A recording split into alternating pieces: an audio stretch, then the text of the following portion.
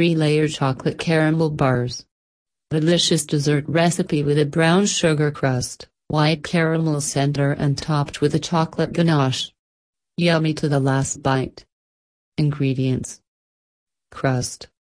½ cup butter flavored shortening.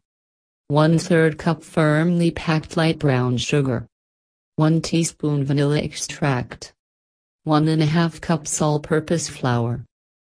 ½ teaspoon salt. Garnish. Sea salt. White caramel center. 1 cup unsalted butter. 2/3 cup sugar. ½ cup light corn syrup.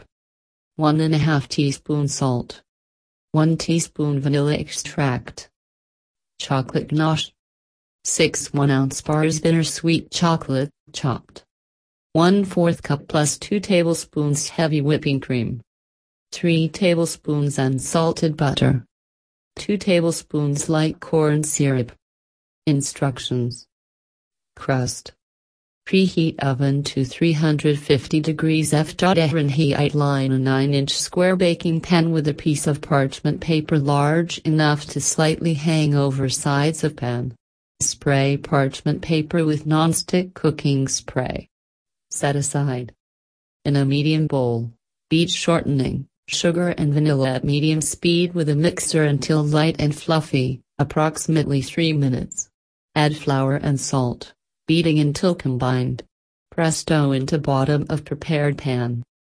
Bake until light golden brown, approximately 25 minutes. Let cool completely. White caramel center. In a medium saucepan, bring butter, sugar, and corn syrup to a boil over high heat, stirring constantly. Boil until thickened, 8 to 10 minutes. Stir in salt and vanilla. Use immediately. Pour caramel sauce over crust. Let cool until set, approximately 2 hours. Chocolate ganache.